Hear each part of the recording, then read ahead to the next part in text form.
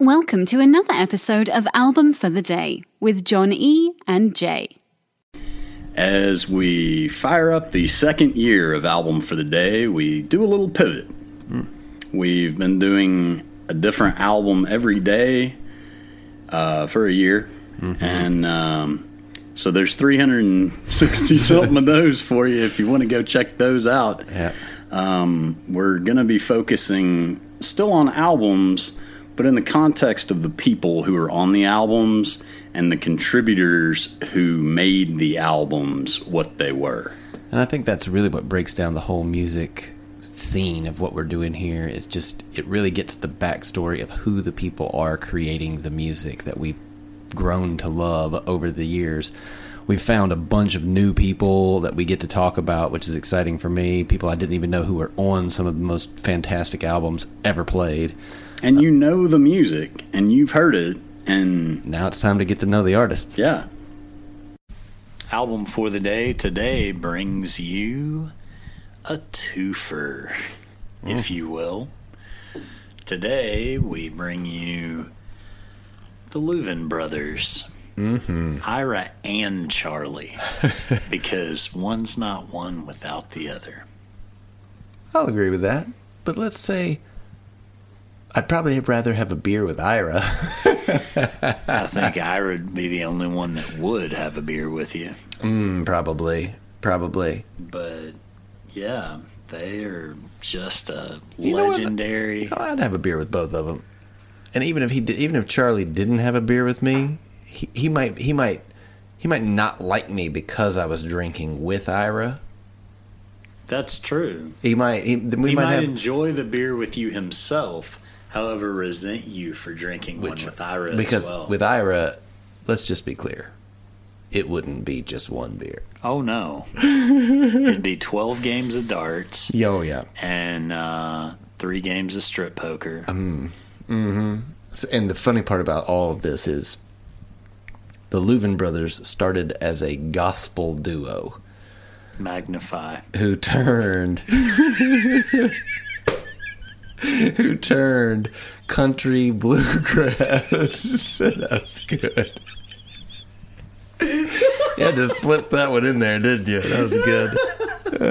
I actually saw a country bluegrass group called Magnify one time. Wow. Awesome. It was great. But as the country gospel bluegrass community is very supposedly clean cut, very religious, very Baptist, Jesus fearing, all those words that you can use here. Ira was extremely notorious for drinking, womanizing, and having an absolute drop dead temper, where it was all of a sudden it would just bang and he would flip out. He was married 4 times. Yes. And his third wife, Faye, shot him 4 times in the chest and twice in the hand after he allegedly tried to there's some serious air fingers. Allegedly tried to strangle her with a telephone cord. And then she said of this whole experience, "If the bastard don't die, I'll shoot him again." I'll shoot him again. And that says so much to me about why I want to hang out with this guy. Although, apparently, when performing and drinking, sometimes he'd get upset on the stage and smash his mandolin when he was unable to tune it. Yeah, we wondered where Pete Townsend got it from. And then when he was sober, he'd try and glue it back together.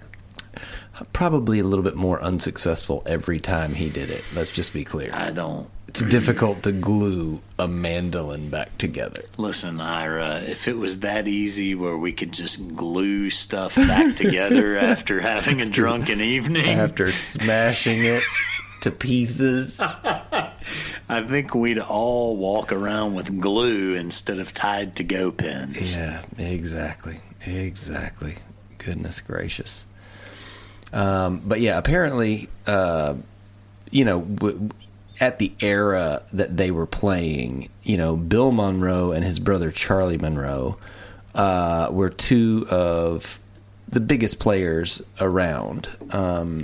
And obviously, Ira was influenced by, you know, Bill and Charlie Monroe. But Charlie did not like Ira at all. The heated relationship.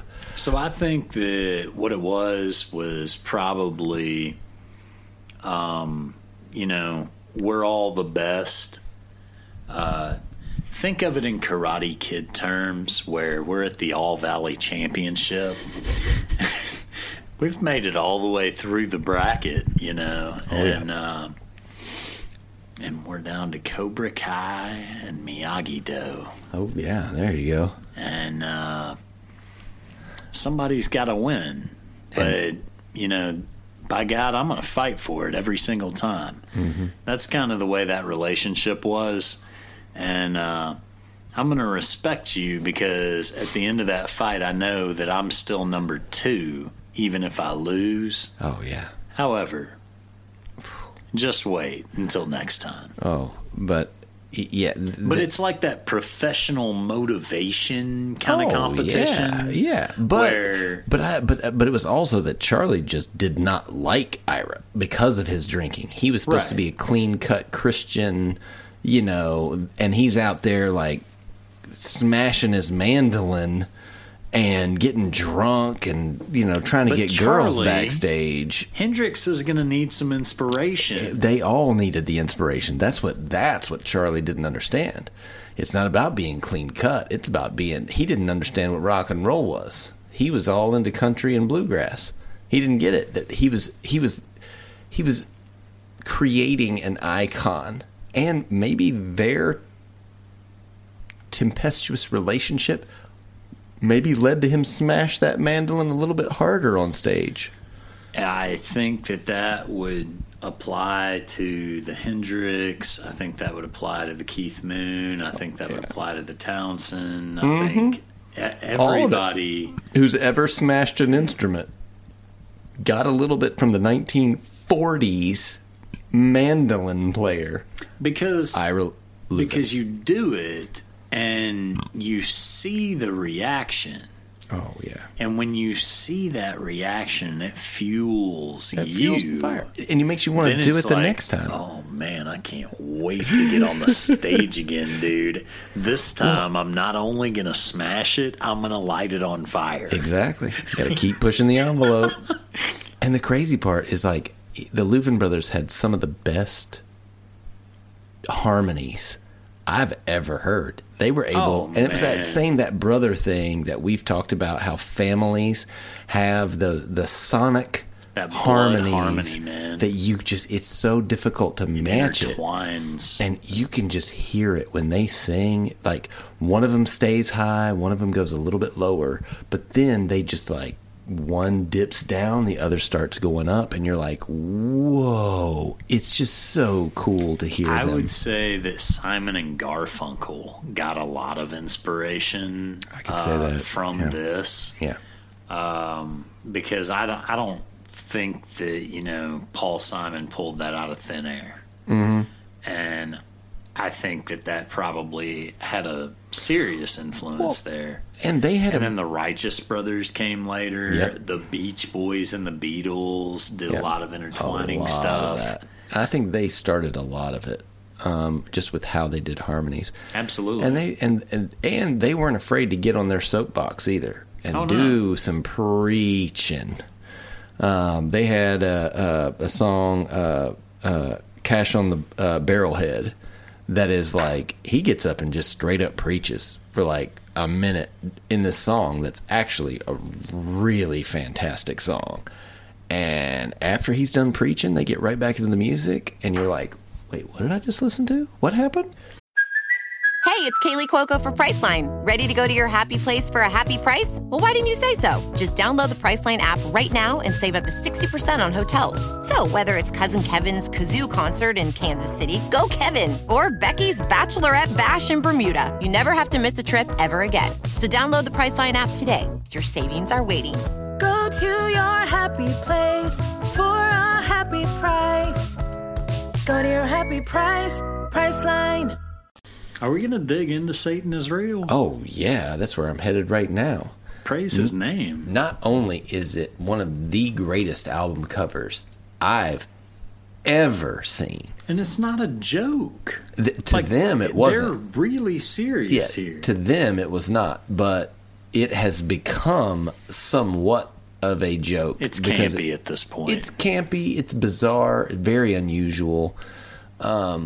But the album is called Satan is Real by the Louvin Brothers, and it's the two of them in the foreground, and behind them is a depiction of hell and this silly illustration of the devil who's like red with a pitchfork behind them.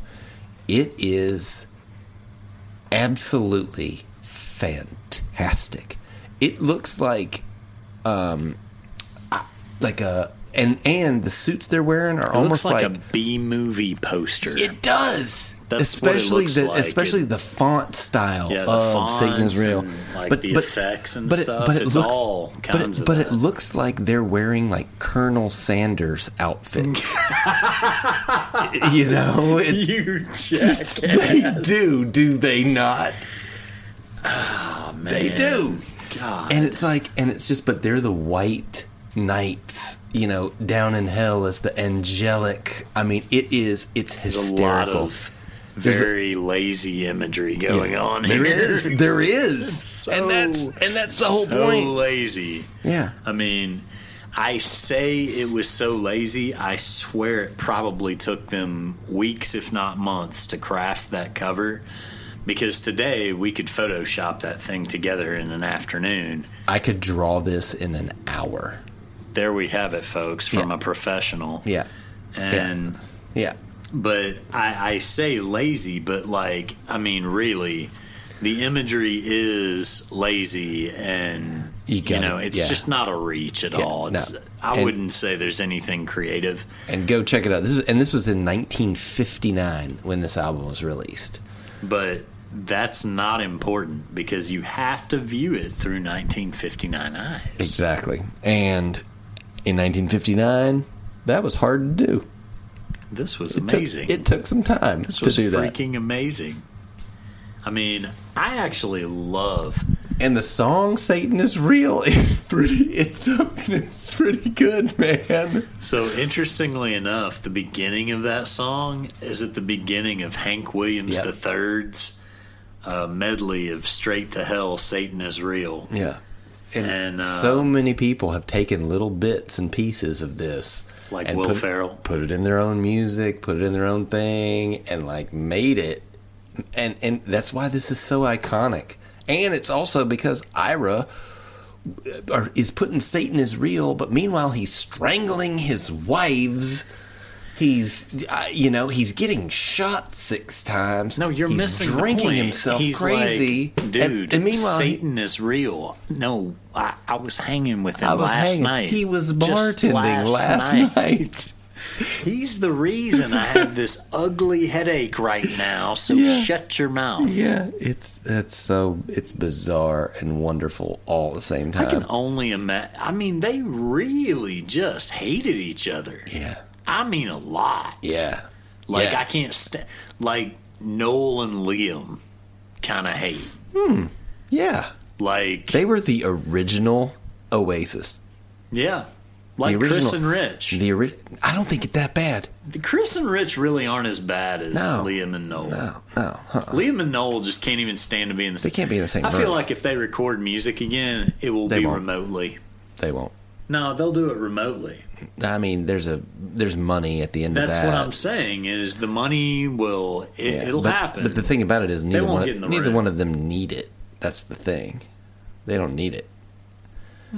The Louvin brothers, They don't want to admit that they need it. want it. They don't need it. There's a difference. Yeah, but the Louvin brothers were the original brothers that just like butted heads and like just chopped each other up on the reg, because that's what brothers do. They chop each other up a little bit. But they took it to a little bit more of an extreme, even though they sounded like freaking angels together. They had the animosity that drove them.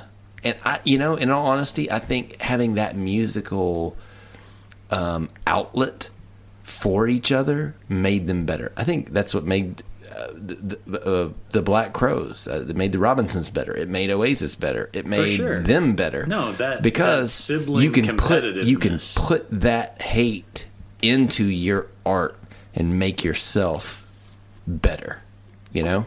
So the thing about it is, yeah, you're sitting there with this constant competitor, and honestly, you almost couldn't even care less if you're generating revenue in the beginning.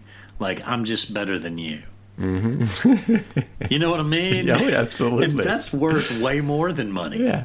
And so it gets to a point where it starts generating revenue. I'm the lead on this one. And you're like, no, remember, I'm better than you.